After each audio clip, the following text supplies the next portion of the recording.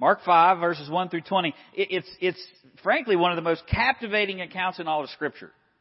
I mean, in some ways it's a little strange. It has a naked man who lives in a graveyard confronting Jesus. I mean, you don't see that in the Bible a lot. I can't believe I'm getting ready to say this. It has the story of pigs committing suicide. That's so bad, isn't it? I wasn't the originator, I confess, but I couldn't resist. It has townsfolk who see that Jesus is God, this man that they cannot control, that they drive out, that they chain up, totally changed, fully clothed, healed, in his right mind, sitting at the feet of Jesus. And people observed it. And rather than say, who is this man? Please come and tell us. Give us your message. Tell us how you can do that for us. Rather than doing that, these people say, leave. Get out of here. And they didn't do that because they were mad because their pigs were dead. They did that because they were terrified of Jesus. This story, besides all of that, is one of the most extreme encounters with the forces of spiritual wickedness in the entire Bible. Jesus cast out a single demon back in Mark chapter 1, but he cast out single demons in other places in the New Testament. The apostles do that in Acts, but nothing like this. Thousands of demons in one man. There's no such account like this in the Old Testament. And in the New Testament, this is by far the most extensive example. In fact, are you ready for this? Up until this point, which is why it's in 3 of the Gospels, there has been no other display this level of God's power over demons since God ejected Satan and a third of the angels from heaven. That's the last time in the Bible that we see something like what we're looking at today. And in fact, there will not be another display of this kind of power until the tribulation, whenever God will gather and bind Satan and the demons in the abyss, in the pit, and then ultimately He'll cast them into the lake of fire. Before creation, He cast them out of heaven. At the very end of the Bible, He cast them into the lake of fire. And here is the Son of God in flesh who has come, and He is here, and He is demonstrating exactly who He is. He's God. He's the one that cast them out of heaven. He's the one that will cast them into hell, and He is here, and He is demonstrating that power. He uses this man in that scene, this specific scene, to show that. And the demons know exactly who He is. And they know exactly what He's done in the past, and they know exactly what awaits them in the future. And I'll show you that in the passage. Mark places it here as a proof that Jesus is God, a very God. He has limitless power over the forces of hell, over Satan, and all of his realm. In fact, 1 John 3:8 tells us the Son of God appeared for this very purpose, to destroy the works of the devil. And Jesus is displaying His ability. And He's fulfilling all of that in this passage. And He has the power to do it. And the demons know that He has the power to do it. And the real question for you this morning is, do you know that He has the power to do that? Do you know who He is? Do you know He has the power to deliver you? And then do you know what He's promised to do in the future? Now, I would outline the passage in this way. Jesus is Lord over the demonic realm, over demons, over demonic forces, over evil, over Satan. He's Lord over the supernatural realm. Natural realm, supernatural realm. And He shows that, first of all, in describing this man, this man that He sees, the destructive nature of spiritual wickedness. Here's a man who is overtaken. He's overrun by spiritual wickedness. First 13 verses. Then you see the transforming capacity or the transforming capability of the gospel. Verses 14 and 15. Then you see the fearful effects of unbelief. Verses 16 and 17. And then you see the astonishing influence of a transformed life in verses 18 and 20. We're not going to be able to cover all of that today. It'll be in 2 sermons. But this is such a significant passage, it warrants 2 sermons, and probably many more.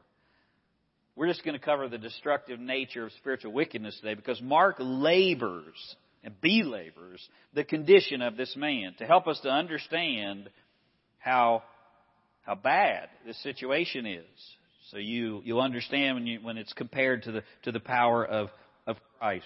Look at verse 1. It says, they came to the other side of the sea in the country of the Gerasenes. And when he had got out of the boat, immediately a man from the tombs with an unclean spirit met him.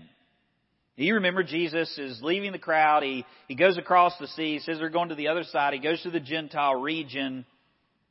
The storm happens in the middle of the night, and they arrive. Now they get out of the boat in the country of the Gerasenes. Matthew calls it the Gadarenes, and that's not an error. Ignorant liberals will say that this is a contradiction in the Bible. It's laughable to even say that, because there's a seacoast village of Gerasa, and then there is a larger village, a regional area called Gadara. So it is both. It is the land of the Gerasenes, and it's the country of the Gadarenes. More importantly for us, it's a Gentile area, and you can tell that we know that by the towns that were there, and you also know that by the pigs. Jews don't raise pigs, especially not this many of them. In fact, we're told in the parable of the story of the prodigal son, where in shame he ends up doing what? He ends up working with pigs. What a horrible thing for a Jew, and here they are. And Mark says when they get out of the boat, immediately the man from the tombs with an unclean spirit met them. And now that's an understatement. I mean, I kind of laugh when he says that when he got out of the boat, immediately a man from the tombs with an unclean spirit met him. I mean, this is not like the hospitality crew. He didn't come running with the intent of welcoming them into the community. He came with the intent of tearing them limb to limb. Matthew actually says that there are 2 such men that are in the same condition. But only one of them is important to show that Jesus is the Son of God. He transforms one of them, so that's why the other Gospels focus on this one man. He's a very disturbed man, and you can see that from his dwelling. Look at what it says here in verse 2. He's a man, he got out of the boat, and immediately a man from the tombs with an unclean spirit met him. And he, in verse 3, had his dwelling among the tombs. He's a tomb dweller. He's a man from the tombs. That's how he's described. First described, he has an unclean spirit, and he's a tomb dweller. Now we know it's not normal to live in a graveyard, right? You know that. And in Jesus' time, it wouldn't have been normal to do that as well. In fact, this is where the outcasts and the very disturbed people were found. I mean, they don't have mental hospitals or asylums. So individuals that were out of control were driven out of the town, and they lived where others didn't. And they lived in the tombs because we think graveyard, we think hole in the ground, and you put the casket in there and put the dirt on top of it, but that's not the way it was there. There's limestone caves, and they're large, and you can get down inside of them. You can actually walk inside of them and put a body in there. And they were carved in the hillside, and they were placed there. They were large like that so the body could decompose. They don't have embalming. They don't have these other things. In fact, you remember one of the proofs that Jesus is God is He'll not suffer decay. He'll be in the ground 3 days, and then He'll rise again, because decomposition naturally takes place. And so they would put the bodies in the tombs and allow them to decompose. And then, after that happened, however long it took, a year or 2 or more, then they would gather their bones to their fathers. You remember that statement in the Old Testament? They're gathering their bones to their fathers. That just meant they went back and they gathered the bones. After the flesh and the other stuff that was there had completely decomposed, obviously the length of a full body. Now it's just it's bones, and they would put that in an ossuary in a little box that's probably about the size of the pulpit and maybe about that high. The bones of a full human being would fit down in there, and then they would put those together, and they put all the family bones together. So the tombs were large for a decomposing process, and some even had a mourning chamber in the very beginning. And that's where this man lives. He lives among decomposing bodies and bones, and it was disgusting to live there. It's not what normal people did. A person who lived like that was a madman. It had a stench. It was isolated. And I thought MacArthur made an interesting point. He said, here is a man who is more comfortable with the dead than he is with the living. And the reverse is true. The dead are more comfortable with him than the living are because he's so dangerous. So the town folks attempt to bind him. Look at what he says about his detention. Verse 3. He had his dwelling among the tombs, and no one was able to bind him, even with a chain. Because he'd often been bound with shackles and chains, and the chains had been torn apart by him, and the shackles broken in pieces. And no one was strong enough to subdue him. No one's able to bind him anymore, meaning that they tried. And they tried because he was such a threat. If you've ever dealt with somebody who is out of control in rage, out of control in a drunken stupor, out of control with some organic, issue, whatever it might be. If you've ever seen somebody has had a seizure, I'm not saying seizures are demon possession. I'm just saying if you've ever dealt with somebody who's been out of control, it's scary and it's very difficult. And this man was out of control because he's demon possessed, and you put a maniac in a straitjacket so he doesn't hurt himself and others. And this man was so dangerous that they tried to put him in irons. And they must have caught him in order to do that. He's not just going to willingly submit to that. They held him down. They tried to chain him, and Mark said it didn't do any good. He'd break the chains. Luke says he'd break the chains, and then after he would break them, he'd be driven into the wilderness by the demons. This man's totally out of control. And the demons have given him amazing strength. I've seen versions of superhuman strength. If you've ever dealt with somebody who is hyped up on adrenaline after a wreck or something like that, strength is almost superhuman. Here the strength comes from the demons, and not just one demon, but thousands of them. And no one is strong enough to subdue him. And Mark's point is this man is aggressive. Matthew 8:28 says no one would pass that way because he was so violent. He's super strong, he's aggressive, he's violent. They try to chain him. They try to deal with him in town. They can't deal with him in town. They run him out of town. He comes back into town. They tie him down. They hold him down. They try to chain him. He breaks the chains. He runs off. He's a tomb dweller. He's wickedly aggressive. No one would go near him, and if they did, he would warn them with his shrieks. He describes his derangement. You hear what it says here in verse 5. Constantly, night and day, he was screaming among the tombs and in the mountains and gashing himself with stones. Constantly, night and day, screaming. Now, I tried to think of something that you could relate to. And if you've ever been in a nursing home, or you've ever been somewhere in maybe a memory care unit, or someplace where people don't have their mental faculties. My grandmother, she didn't scream, but toward the end of her life, she did repetitive things over and over and over. And if you've worked in that, God bless you. You minister the mercy of Christ to people. But certain individuals will cry over and over and over and over and never stop unless they're tranquilized or knocked out. This man's not tranquilized. He's just doing that over and over and over. If you're a parent, you've You've had a screaming baby. Some of you, we've joked, you'll drive them around in the car seat to put them to sleep. You want them to be quiet. 5 minutes. We had twins, and when Olivia would start crying, then Nathan would start crying, and then Olivia kept crying because Nathan cried, and then after a while you're ready to go out of your mind. And Mark says constantly, not just during the day, night and day.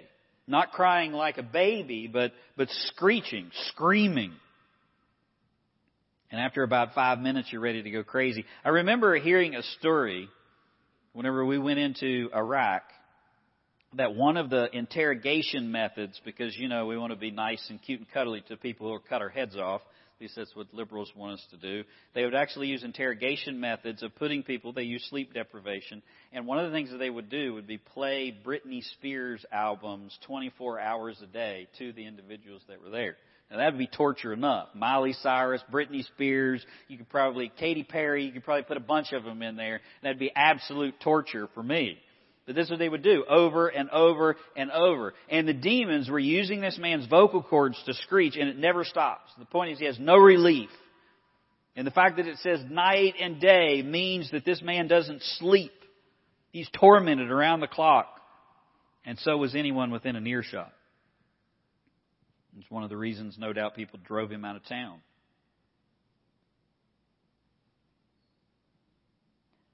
If you've ever been enslaved to sin, you know what being tormented night and day feels like.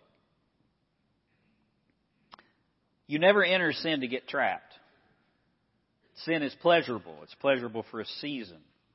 You enter it because of what it promises to you, a relief or peace or to feel good, and then it slowly wraps its tentacles around you, and you tightens its grip, and you can't get away. And when you get to that place, you love your sin too much to quit, but you hate it. You love it. You hate it. It's like a glue trap. You ever seen those glue traps that they have for mice? You know why we have glue traps for mice like that? Because it's inhumane. People believe it's inhumane to have a mouse trap that breaks their neck. So they give them glue traps. You ever seen a mouse get caught in a glue trap? You're telling me that's more humane than that? And they're sitting there, they're stuck, and they struggle to try to get out, and they can. And the more they struggle, the more they get stuck. They start with one foot, and then another, and then their whole body, and then they ultimately can't get out, and they die. I think it's a really good illustration for sin. It promises to serve you with the very thing your heart desires and then makes you a slave to an idol. That's what an idol's purpose is. It's supposed to serve you, but you end up serving it. And then you end up hating it, but you can't get away. Proverbs says it's like a banquet in the grave. You feed on what kills you. This man, we don't know how he started, but he's tormented night and day. He's sleepless. He's restless. He's wandering in and out of the tombs, in and out of the mountains. He's driven into the wilderness and the desert by the demons. He's tormented. And the only way that he can get any relief from the mental pain is to inflict physical pain on himself. Look at verse 5. Constantly, night and day, he was screaming among the tombs and in the mountains and gashing himself with stones. He's looking for relief, so he cuts at his flesh with stones. Stones are probably shaped maybe like flint, and he uses them to cut himself. People try to numb their pain in many different ways. I didn't do this, but I did plenty of other things. Some drink, some distract themselves with work or partying or whatever, and some harm themselves. And Satan's goal, no matter what it is, whether it's the alcohol or whether it's the self-inflicted damage, his goal is the same: to destroy the image of God. You can do that in many different ways. And when the Bible says that Satan is our adversary, it means that he hates mankind because we bear the image of God. And so his goal is always self-destruction. And self-mutilation is one of those ways. Satan gets you to do his bidding for you. And yet you find no peace, only more bondage.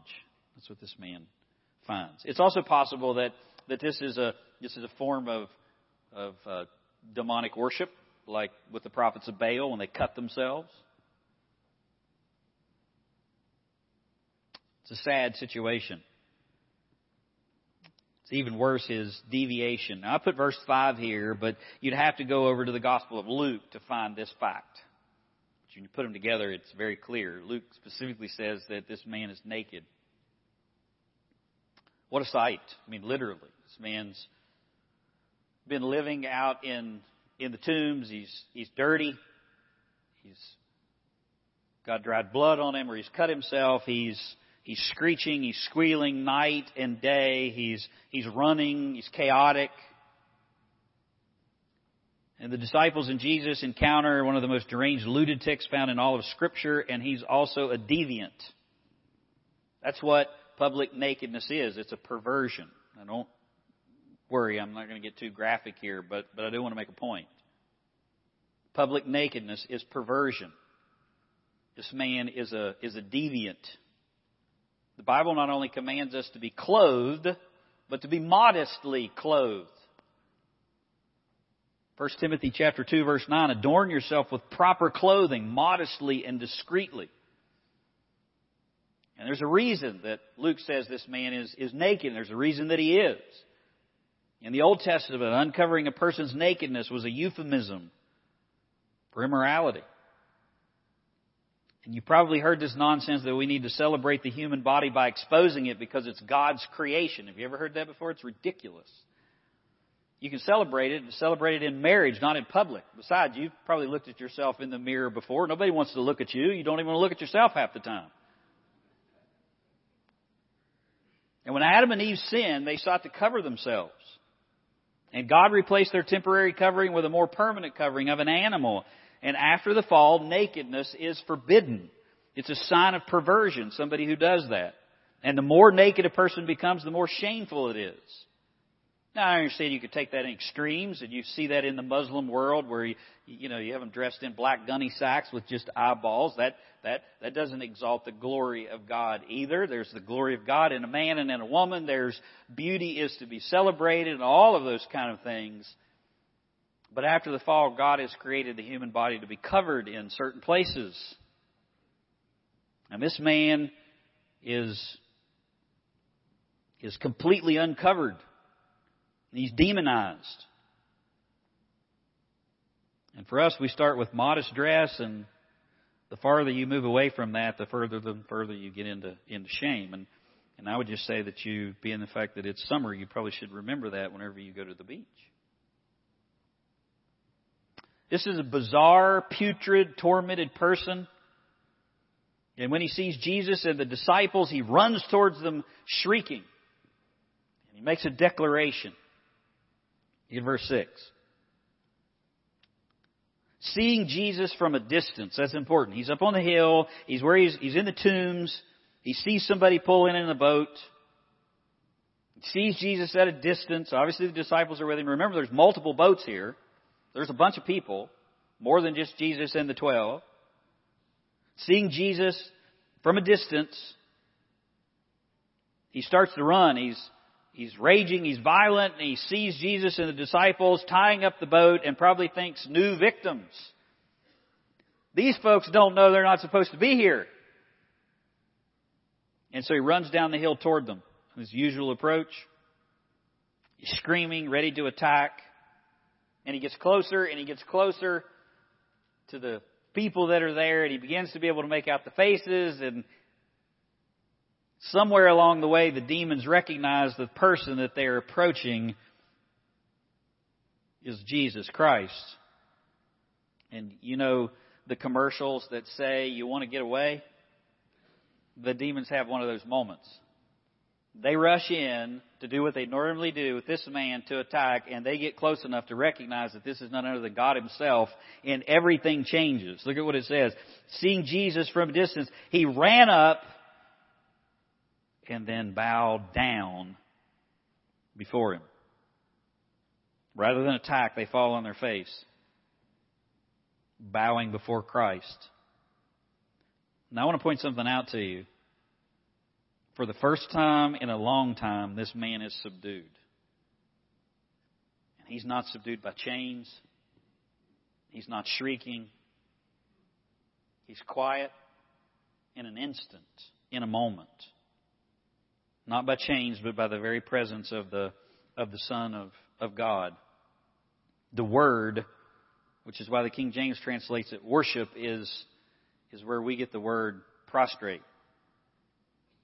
It means to worship, to demonstrate submission, to show respect for someone greater than yourself. They run in to attack, they realize, and the man falls flat on his face.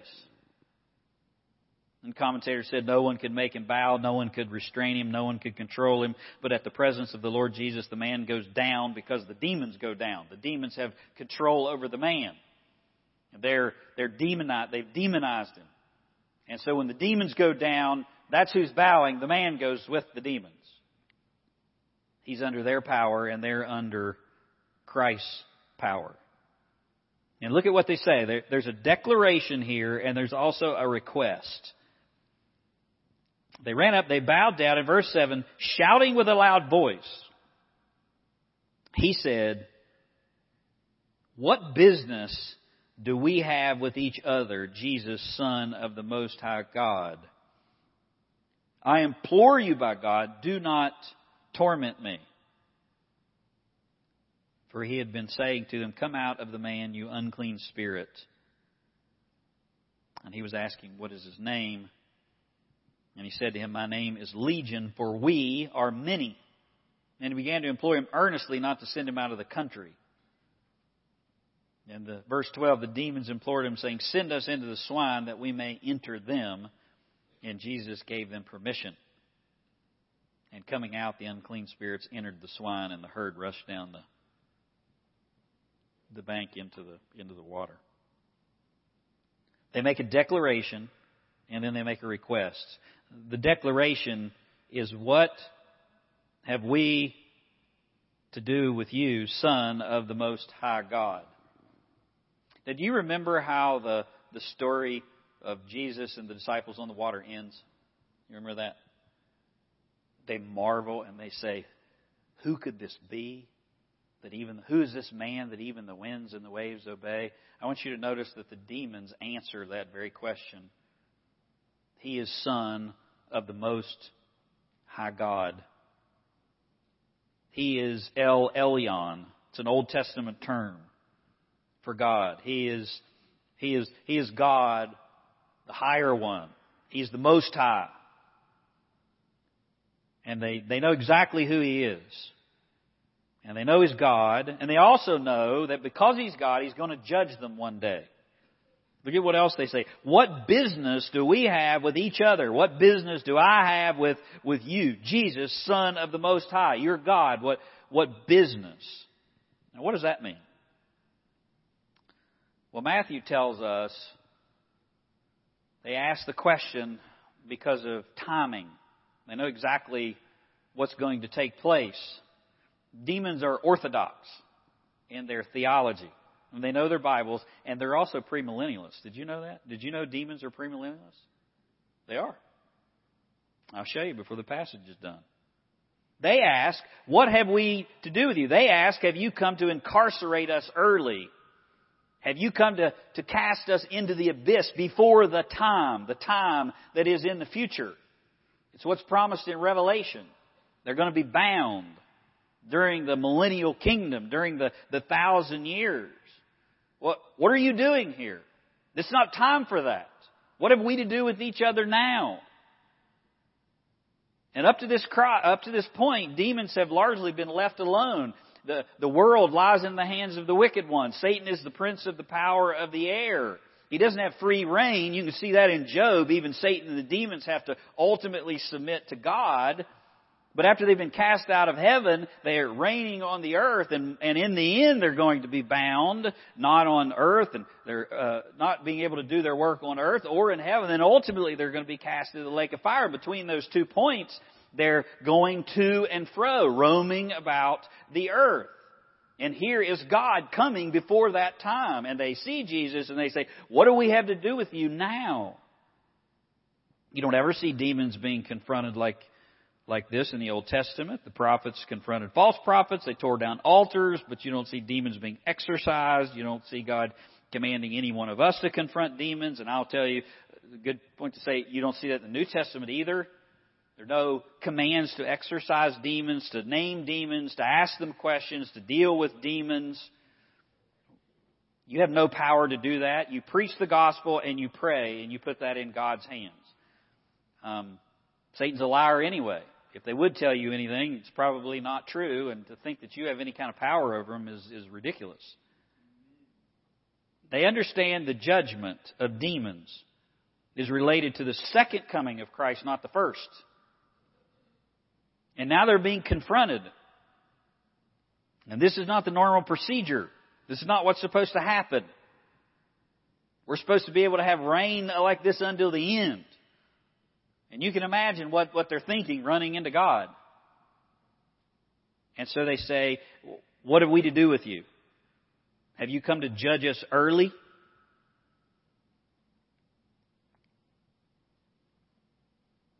The demons know exactly who Jesus is, and they know the time is not now, and they know what is coming. So they request not to be cast out of the region. They request to stay, to be cast into the swine, and Jesus grants the request because it's not the time. It's not the time to bind them. It's not the time to put them into the abyss or abyssos. The demons know who Jesus is. They know the time right now, and they know what is coming.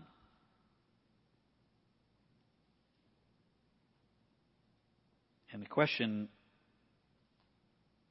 that I have is to you. Do you know who Jesus is? Do you know that He's God? Do you know the time right now? The time right now, today is the day of salvation. It's not a time of judgment, that Jesus has come to seek and to save right now. And only Jesus can do that. And do you know what's coming in the future, like the demons do? Do you know that it is appointed that a man wants to die and then the judgment? All three of those questions are vital. They're vital not only for your life now, but they're vital for where you're going to spend all of eternity. Who Jesus is, what is available to you right now, what God is doing right now, what He declares in His Word. The good news is being proclaimed. Today is the day of salvation. And do you understand that you're on a collision course with God? And that same God that is offering salvation to you today will stand. You'll stand before Him, and He will be seated in the judgment seat at that time, and you'll give an account. And that's exactly what these demons realize. And because they realize that, while they can't be saved, they give proper reverence, they bow in worship, they request, they plead, and Jesus graciously grants the request, and I'll talk more about that next week. I want to close with this. Don't fool yourself in thinking that Satan always works this way. It's always this blatant. Don't think that everyone who acts crazy is demon-possessed. But don't think that Satan always acts this blatantly. The Bible says Satan is an angel of light. There are just as many demons today as there were in Christ's time. One preacher said, a lot of times Satan doesn't show up as the demoniac. He shows up in a nice blue suit sitting on a pew of a church or behind the pulpit.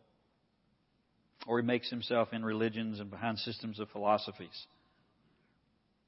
However he presents himself, Satan has one goal. John chapter 10 tells us three things: to steal and to kill and to destroy. And he uses sin in your heart to be able to do that. He lulls you. He ravages your life.